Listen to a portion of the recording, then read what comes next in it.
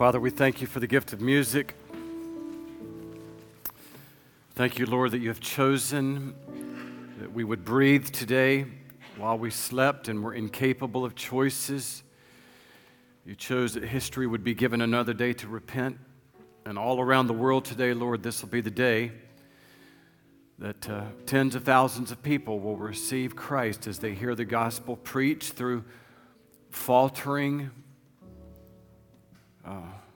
frail lips like mine. And they will believe. By your grace, you will place it in their hearts. You'll persuade them, as you have persuaded us today, to rise from our beds, to get in our car, to come like a magnet, drawn to a place of hope, causing us to believe as the world does not believe, that what we hear and what we sing is true and right and eternal. We thank you, God, that you have not left us, but you have pursued us. You chose us. You arranged people, circumstances, events. Even before the world began, Lord, you made sure that this day would exist for Hope Point, for Spartanburg, and for the world, for the nations. I thank you, Lord, that somewhere in that village in Africa and somewhere in that desolate slum in India, there is a preacher, there's a pastor, a church has been planted. And because you ordained that, someone will be saved today. Because you waited, and because you persuaded, they will believe as we have believed. So keep us believing, God. Our only hope, God, is your pursuit of us. We are runners by nature. We are quitters by nature. And it is the reason that you get all the praise and all the glory is when we make it across the finish line, all we can say is from the beginning of time until the end, you have done it all. And we come today to say thank you. In Jesus' name, amen.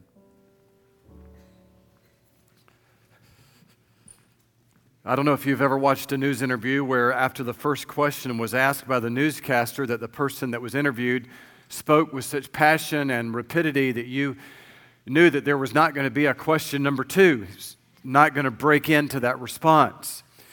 When you come to Ephesians chapter 1, verses 3 through 14, you basically get that feeling from the Apostle Paul that he is just not going to stop talking.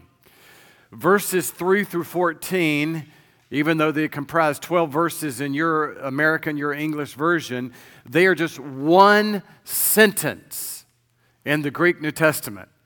When he begins to talk in verse 3, even though he would break the heart of my English teacher, Miss Ward, in high school, and Paul would be guilty of one run-on sentence after another. That's all it is, one sentence in the Greek, and it's a massive Mount Everest type of sentence because he takes us in verse 3 from before time began, in verse 3, to verse 14, to the end of history.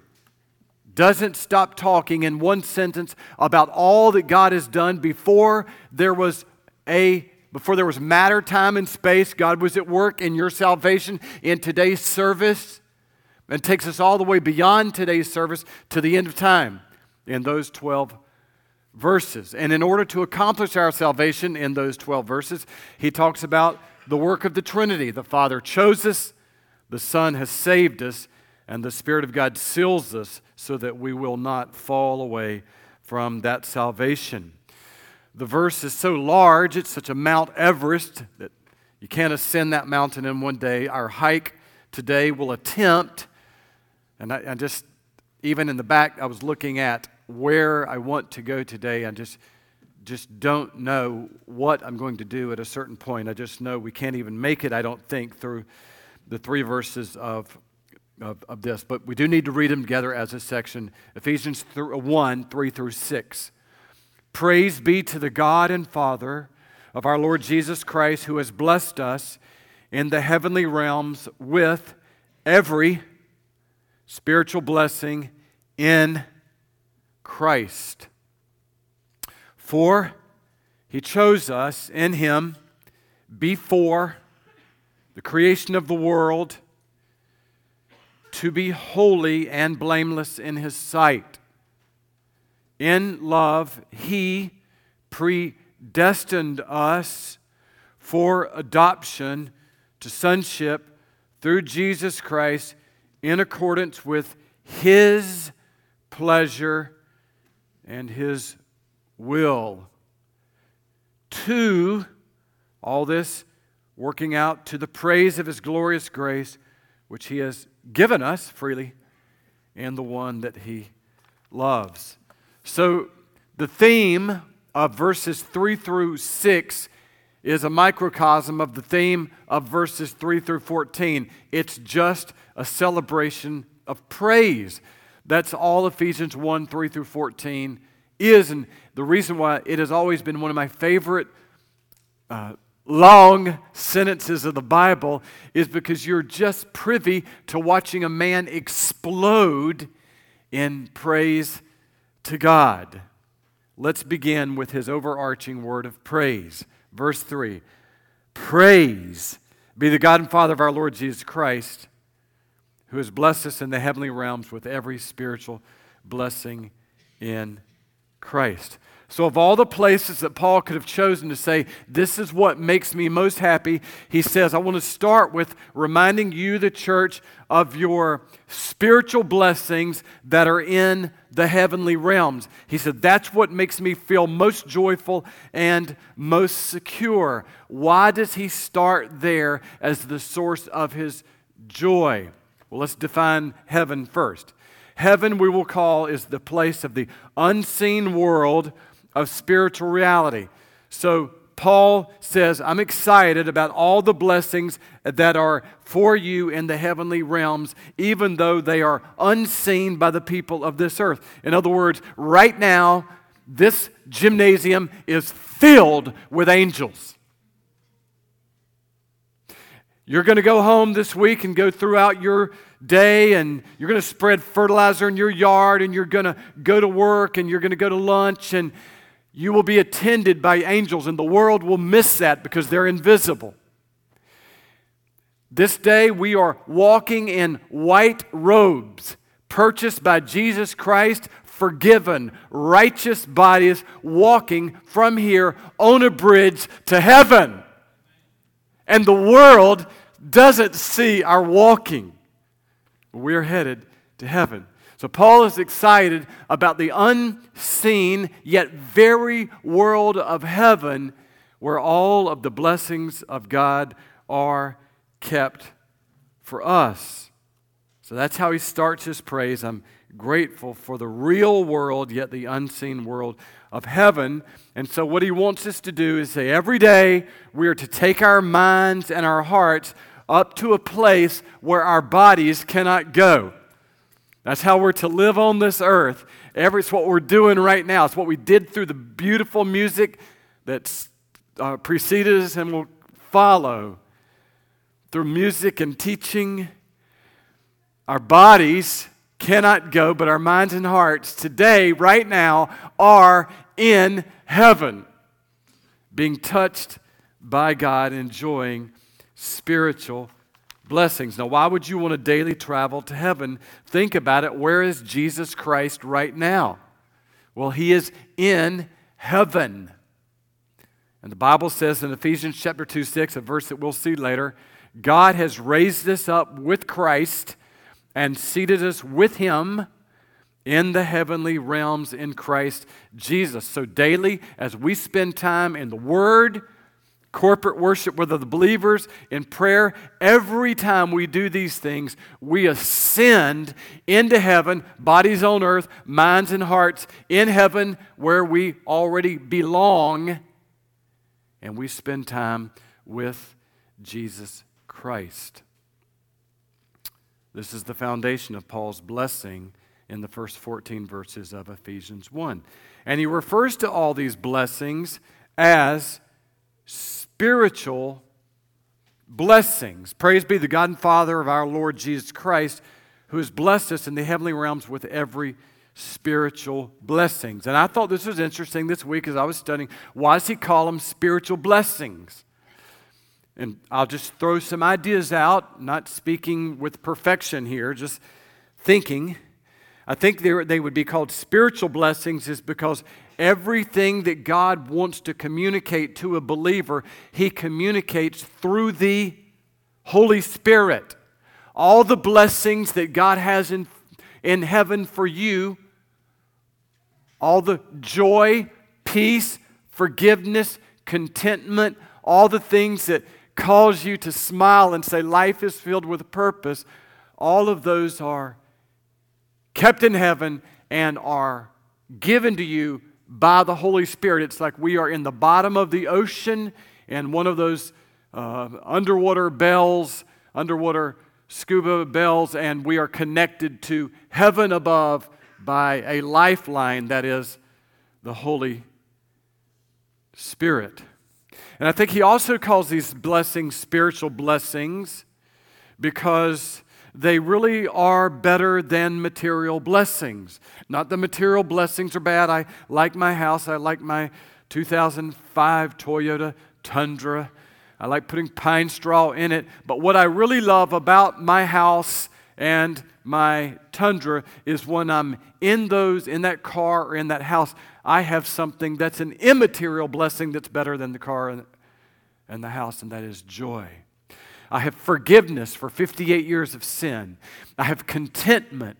I have love. I have hope. I have peace with God. These are immaterial. They're not tangible like my pine straw and tangible like my bricks of my house, but they are more important to me. In fact, if I did not have joy, hope, love, and peace, what a tortured life I would live, to be living 35 years in my house, in marriage, and neither Lisa nor I have love for one another and are stuck together in a house. But God puts love, immaterial, spiritual blessing in her heart, love, joy, peace, puts love, joy, peace in my heart. So in our material brick home, we enjoy spiritual blessings because we are connected by the lifeline of the Holy Spirit to all of the life and power of Jesus in heaven. And so God wants to communicate to this church in Ephesus, this is your future, this is your present and your future. You know what I really love about what he says to them? He says that all of these blessings are in heaven. They're there now. Jesus is in heaven. And no matter what you lose on earth, because remember, not many people get out to live Christianity like Americans do. We get Jesus and I'm not knocking it, it's just God's providence. We get Jesus and a lot of stuff in America. It's just a lot of really, really nice stuff on earth. These believers had nothing. They were poor and they were persecuted. And so he's reminding them that if you lose everything on earth, do not fret because you are almost home, where all of your spiritual blessings in life are kept for you. This is one of the greatest promises of Scripture. Because of your union with Jesus Christ, you will be given every spiritual blessing that will produce unending satisfaction and thrill in heaven, and that is in heaven with Jesus for you. Unending, uninterrupted satisfaction, all joy, love, and hope. We are almost home, no matter what we lose on earth. So that's the future you can look forward to. You can enjoy it now through prayer, Bible study, worship, but you can look forward to it. No matter what you lose on earth, that's where you're headed, there. So here's the question Paul anticipates. You might ask, oh, how do I know that I'm going? How do I know that I'm going to get that? How do I know that this lovely, endless supply of blessings, how can I know? Because my life is so unreliable on earth. My faith is so weak and frail, and I waver.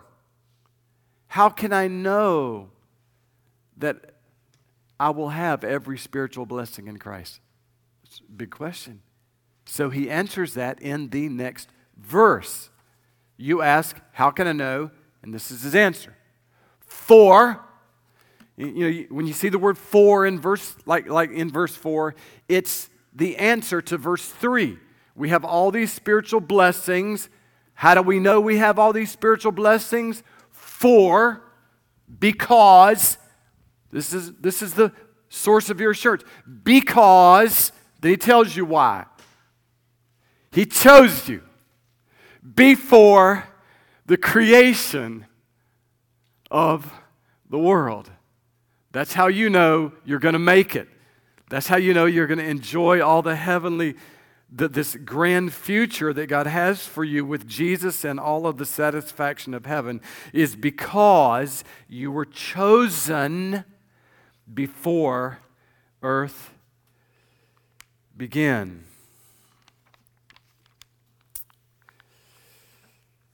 I love how Piper says it. Before the creation of the universe, God thought of me. He fixed his gaze on me and chose me for himself. Verse 4, I just want you to see it again. Verse 4 of Ephesians 1 introduces us to the theological concept which is called the doctrine of election. From the Greek word eklegomai, election, choose. The doctrine of choosing, the doctrine of God's electing you to be part of His kingdom before He even created the world. Before one planet, one star, one person, God saw what would happen when He created a universe. That all of mankind would rebel against Him. And the force of the world, the force of this anti-God cosmos, this worldly power, the force of the world would be like a powerful river that would entice people to jump in the river and drift far from God. And there was not one person that's ever lived that did not believe that the river of the world was more satisfying than God. And all of us jumped in and were carried away from God. Everyone, by their own choice, jumped in the river, believing that the current of the world had more to offer than the path of knowing and serving God. So as God looked at history, He saw that every human being He ever created would jump in the river and drift from Him. And that's why God beforehand, before any literal rivers were created, before any mountains and oceans and stars, before there was one planet and one person, God made a plan to save you out of the river. That's the doctrine of election, Ephesians 1:4. Before He created anything, He said, I am going to stop you from drifting down current in the wild river that's headed to falls where you will be destroyed. I'm going to save you out of the river, take you out of that river, and put you on the stable, eternal land of my salvation. I am going to choose you. In order to clean you up when He pulled you out of the river, He needed to provide a Savior for the guilt that you incurred when you swam in the pollution of the river. And the Bible says this too was thought of before the beginning of time. 1 Peter 1, verse 18 and 19, you were redeemed from the empty way of life with the precious blood of Christ, a lamb without blemish or defect, and He was chosen, just like you. He was chosen before the creation of the world. The death of Christ was predetermined before the world even sinned. The death of Christ for your sins was predetermined before you sinned. God did not only predetermine our existence, He predetermined that Christ would die on a cross because He knew that in our existing would be a lot of our sinning. And why did He take you out of the river? For He chose us in Him. Why did He choose you? Purpose. He chose us in Him before the creation of the world to be holy and blameless in His sight. So God saw all of humanity floating down this river, reveling in the current of the river, in the force of the world, enjoying their rebellion against God, we enjoying our rebellion against God, flying away from God, and all of a sudden God chooses us, takes us out of this polluted river, puts us on the eternal land of His salvation, and there leads us to become holy and blameless. The word holy would be a reference to the gift of Jesus Christ's goodness given to you. So you say, He's made me holy. I was in a polluted river. He took me out, and all of a sudden He gave me all of the perfection of Jesus. Chose me to make me perfect through the gift of Christ's righteousness. Blameless, He chose me to give me the righteousness of Christ, and He chose me to make me blameless, which would be the removal of my imperfection. So before there was even matter, time, and space, God saw you flying down the river, and He chose to take you out of the river, and through the death of Christ, He chose to give you the righteousness of Christ and chose to remove from your body all of your imperfections. And so Paul writes this to this church in Ephesus and says, this is who I call you to be in the city, holy and blameless. 250,000 idol-loving pagans bowing down at the temple of Diana, giving her glory for all the success of Ephesus. People engaging, reveling in immorality, adoring wealth and comfort and pleasure. And Paul said, all of these people caught in the river, and by my grace I've taken you out of that sinful, God-rebelling lifestyle to make you to be the opposite of your culture. I've given you the righteousness of Christ, and I've taken away your desire to sin with your city. So remember, the way we started this is we said we have all these spiritual blessings in Ephesians 1:3. I got all these spiritual blessings in the heavenly places. And that was exciting. Wow. Everything that's going to lead to my spiritual joy and peace and contentment, all of it is given to me in Christ Jesus and is reserved in heaven. I'm not that far from home. Yeah. Then we ask, how do I know I'm going to get there? How do I know that I'm going to make it because I'm so unreliable? Are you reliable? You feel reliable? I don't feel reliable. So am I going to get to heaven based on my reliability?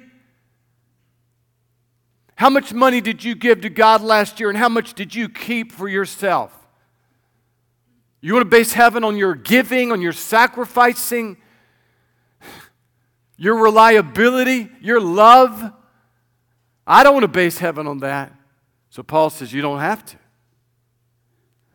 The promise of you going to heaven and enjoying everything is the fact, first, that He chose you. He chose you out of the river before the world began. That's number one, basis of assurance you're headed to heaven.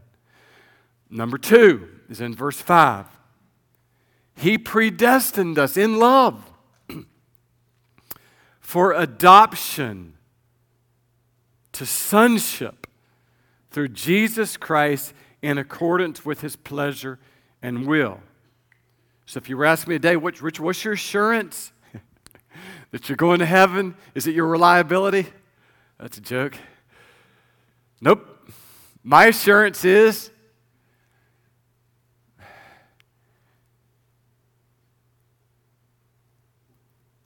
in love, before the world began, He gazed upon me floating down the river and chose to take me out of the river and give me a heart that wants to be holy and blameless like Christ. So He chose that I would have holiness and blamelessness given to me by Christ, who died for my sins. And my second assurance, He predestined me to become His son through adoption. Paul is a brilliant communicator. Brilliant. And so he takes this Roman concept of adoption and says, I want you to think in terms of knowing God the way that Romans loved and used adoption. For Romans, for a powerful Roman ruler, it meant everything to have a male heir. Like I own this kingdom. Who's going to inherit my legacy? Who's going to get all my stuff? Well, if you're like Julius Caesar, you don't have a son. You don't have a boy. All you have is daughters. No son to leave your stuff to. So he was perplexed. And so toward the end of his life, Julius Caesar, probably the most famous of all the Roman adoptions, adopted his grandnephew Octavius to become heir to the throne. And we know who Octavius is. He went on to become the most influential of all the leaders of the Roman Empire, Caesar Augustus. All because he was adopted by a powerful king. Well, that's a great story in history, but it really raises, to me, a fascinating question with why would God adopt a son? He has one. I mean, it's all perfect. God the Father, God the Son, and God the Spirit. What's He doing adopting? In love. He's looking at everything that Jesus enjoys in heaven, all the glory, all the power, all the splendor, all the thrill of eternity, being able to leap across stars and just all the power of sunrises and sunsets and supernovas and just massive, indescribable, unending glory that Jesus and the Father and the Spirit are enjoying and have always enjoyed in heaven. And God said, I want others to enjoy this. And so He adopts you. In love, He goes out and He finds you swimming in that river, downstream, not thinking about God, not looking for God, chooses you out of the river on the land of salvation and adopts you and brings you into His family.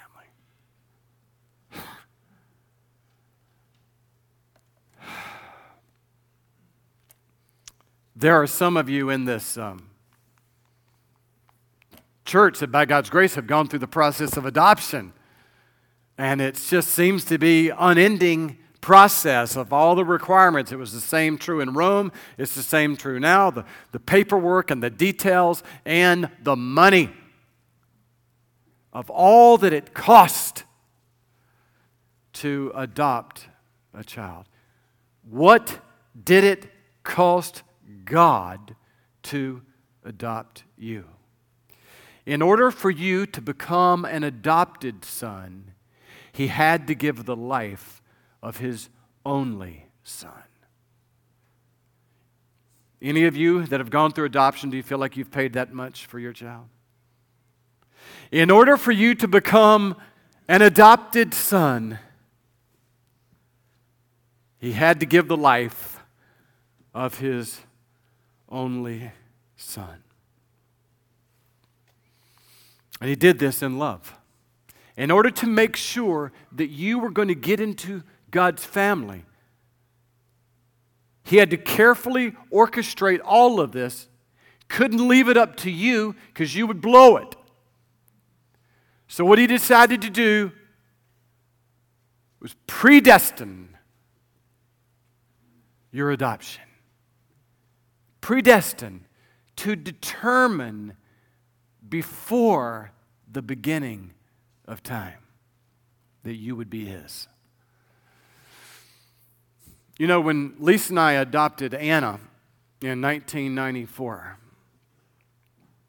I remember when we got that call in January, it was somewhere between 0 degrees and 5 degrees.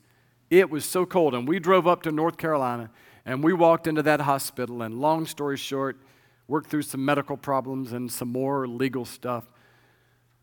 But I'm telling you, Anna Smith had nothing to do with that adoption.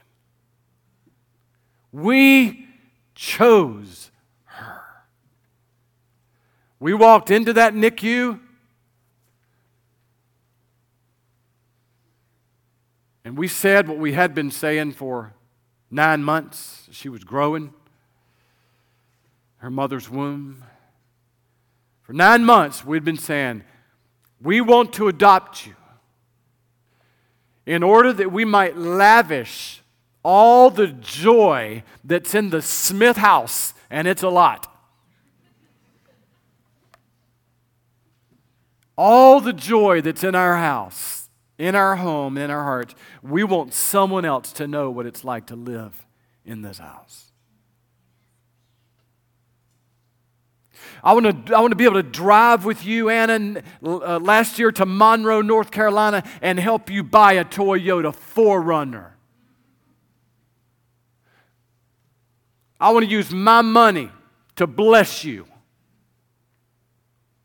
And so I'm coming to North Carolina in 1994, and I'm going to adopt you. And that's my choice. That's my choice. That's exactly what verse 5 of Ephesians chapter 1 says. Before time began, before God created matter, God determined that He would create a universe, populate the planet with people. Before creating this world, He knew that everybody would be sinful. He planned to send His Son to die for their sins. And God knew that all people would be so self-absorbed, so blind to spiritual realities, that unless He chose to bring them into His kingdom, they would never come. So to guarantee that some would come into His kingdom, God arranged every necessary detail to ensure that you would hear and believe the gospel of Jesus Christ. And He did this before there was ever even a planet Earth. Now that's Ephesians 1:5, and you can read so many other, whoever's running PowerPoint, if you could just read so many other verses in the New Testament that use the language of election and predestination that say the exact same thing as Ephesians 1:5. So when you approach this subject of the doctrine of election, the doctrine of predestination, I want you to approach it like this. Not what are you comfortable with, but what does the Bible say? And it says that in love, God saw you floating down the river, And He chose that you would not drift to destruction. And He planned your salvation. Now, here's where I run into trouble, and I think I will save some of this for next week. But this is what I want to say this week.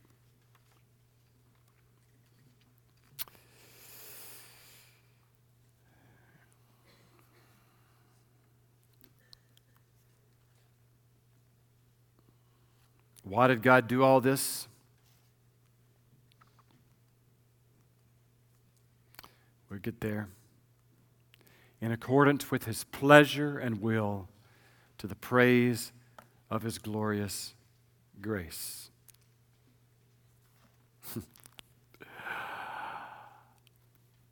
You say, why did God choose me? There is no explanation for it. It was His will to choose you. Why did God choose me? When I didn't deserve to be chosen, to the praise of His glorious grace. When God says He did things by His pleasure and will, it simply is a reminder that the reason that you will be saved is that whenever God wills something, it will happen. When God wills the creation of the universe, stars and trees and bugs and water and moon and tides and clouds and flowers form by the power of His will. When God wills that Jesus Christ will rise from the dead, He will rise from the dead. And when God wills that you will be saved, you will be saved. So you are saved because God willed that you would not continue floating down the river and perish over the falls of destruction.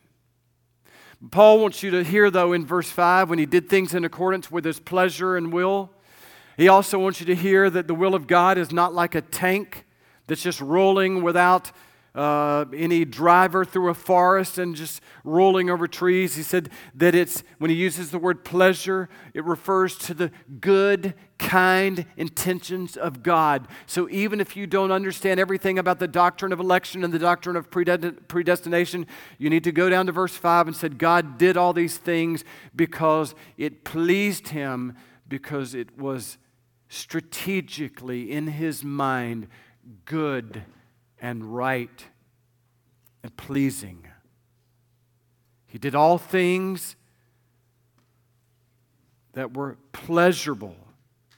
The word pleasurable speaks of the tenderness of the will of God.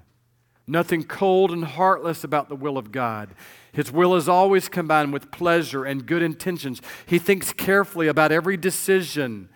All of that is wrapped up in the word pleasure. And I know that whenever you talk about the doctrine of election and the doctrine of predestination, the critic cries out,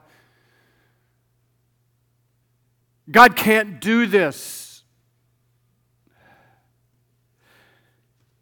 There should be across the board God saying, I'm going to treat everybody the same. And so what they want this verse to read, in accordance with His pleasure and will, to the praise of His glorious justice. So when you cry out, God cannot elect, God, you cannot predestine, then all that you're left with is, then God, we want you to treat everybody according to how they deserve to be treated, according to His glorious justice, which condemns us all. So you either beg God for justice and your condemnation, or you beg God for grace that He would have mercy on some.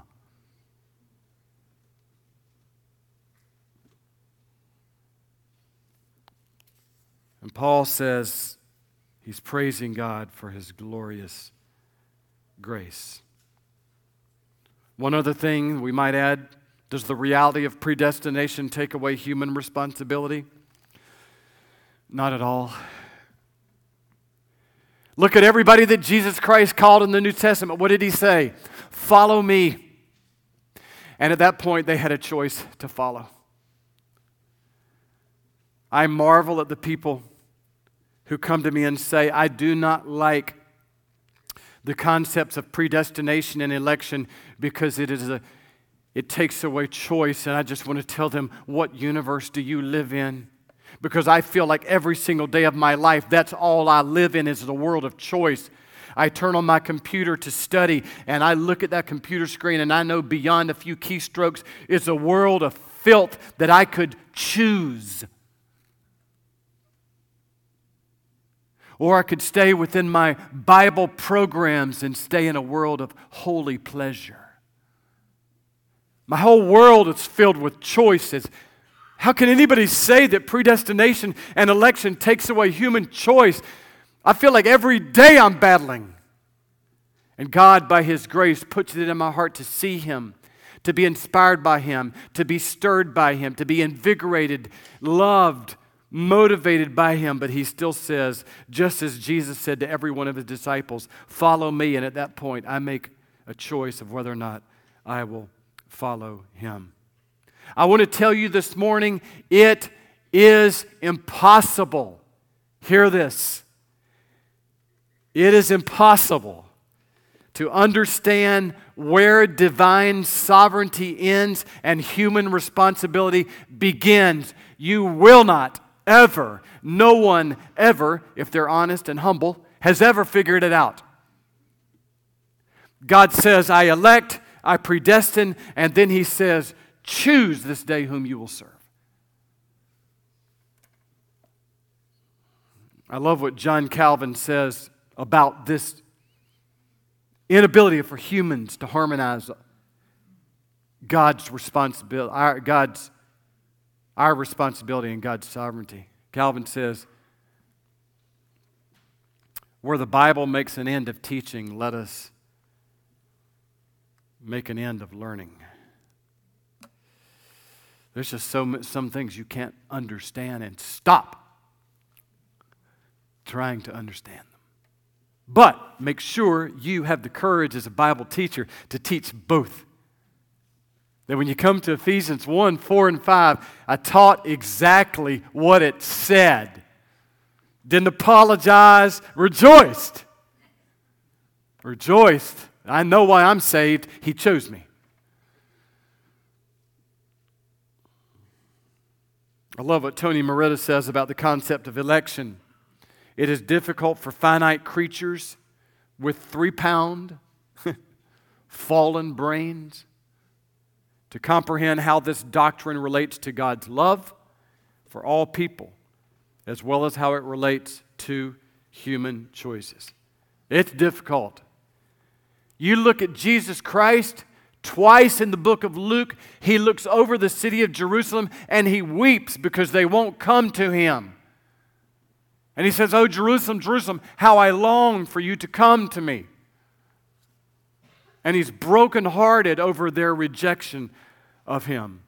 Look at all the teachings and parables and commands of Jesus Christ. He invites and He invites and He invites and He pleads, come to me and be saved. And then you got massive verses like 2 Peter 3:9 where the Scripture says God does not want anyone to perish, but everyone to come to repentance. So for 21 centuries, it's been the global, bleeding, sending, pleading love of God that has inspired missionaries to go plant their lives among the nations of the world and plead with God to come to Christ. Yet, in all of their preaching and discipling, and they're digging wells and building hospitals and establishing schools in the name of Jesus, they know that the human heart is so deceived and so selfish and so blind and so prideful and so reckless that unless God steps directly into a person's path and overpowers them with a glimpse of sin and their need to repent and trust Jesus as their Savior, unless God gives them faith to believe this radical call to turn away from self-worship and self-reliance, they will not come.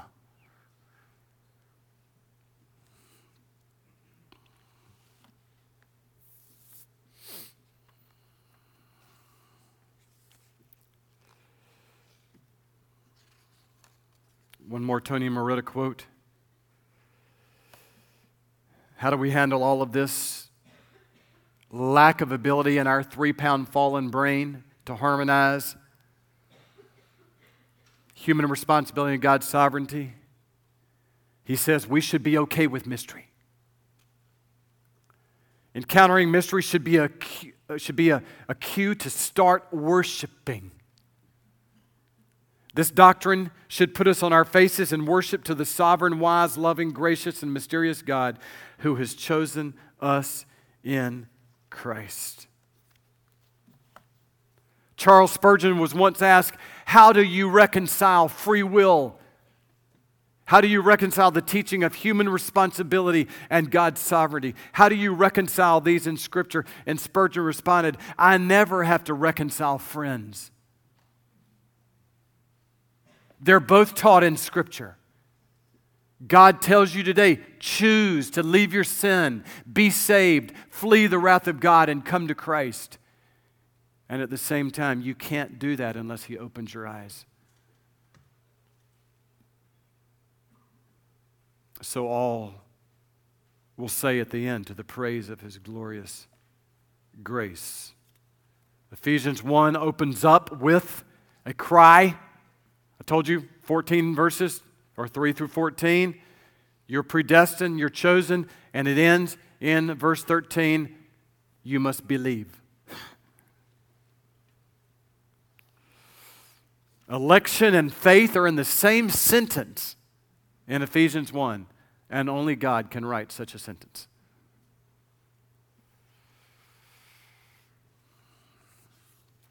Let me end with this. I probably will cover this question next week if I want to revisit this. And the only reason I would revisit this is for the purpose of answering your questions about missions, prayer, and preaching and witnessing, and the difference they do or do not make in the world. Don't have time to do it today because I want to sing.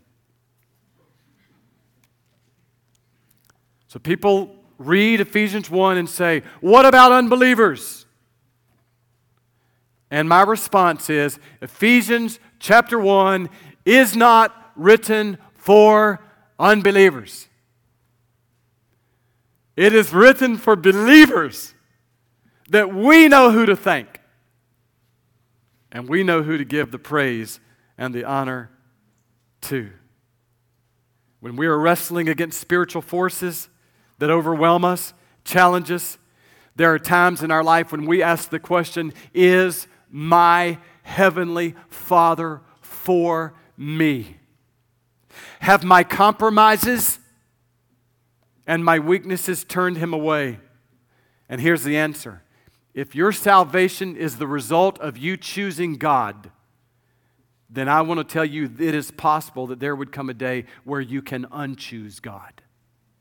And what happens on a day if you die and that day you happen to unchoose God? You're lost forever.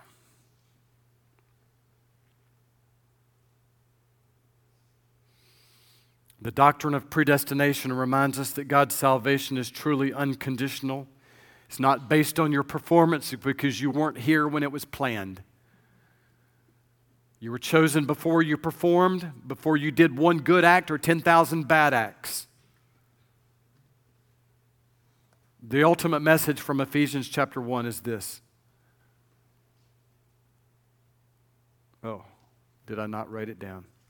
I didn't. I'll read it to you. The message from God in Ephesians chapter 1 is this. I chose you. You are mine. I have loved you before I created the world. There was a time when nothing existed but me. And that is when I chose you. Before you existed, before you did anything right or did many things wrong, I loved you. I loved you then and I love you now, and I will love you when history is over because I have loved you forever. Let's pray.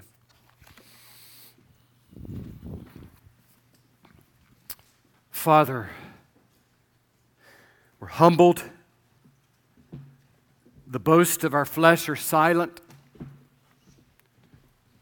We tremble, not with fear, but with awe.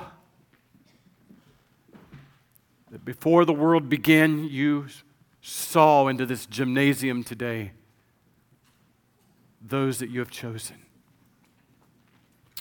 You used the preaching of the word and the singing of songs to create faith so that we would be able to choose.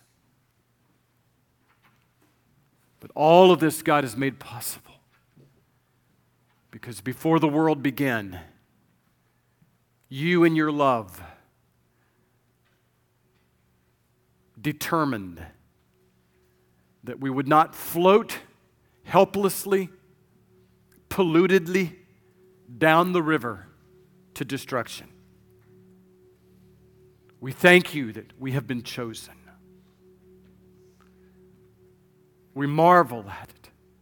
We owe you everything. You had a son, and yet you allowed us to become your sons and your daughters. You predestined our adoption, and then you came and paid to bring us home with the blood of Christ.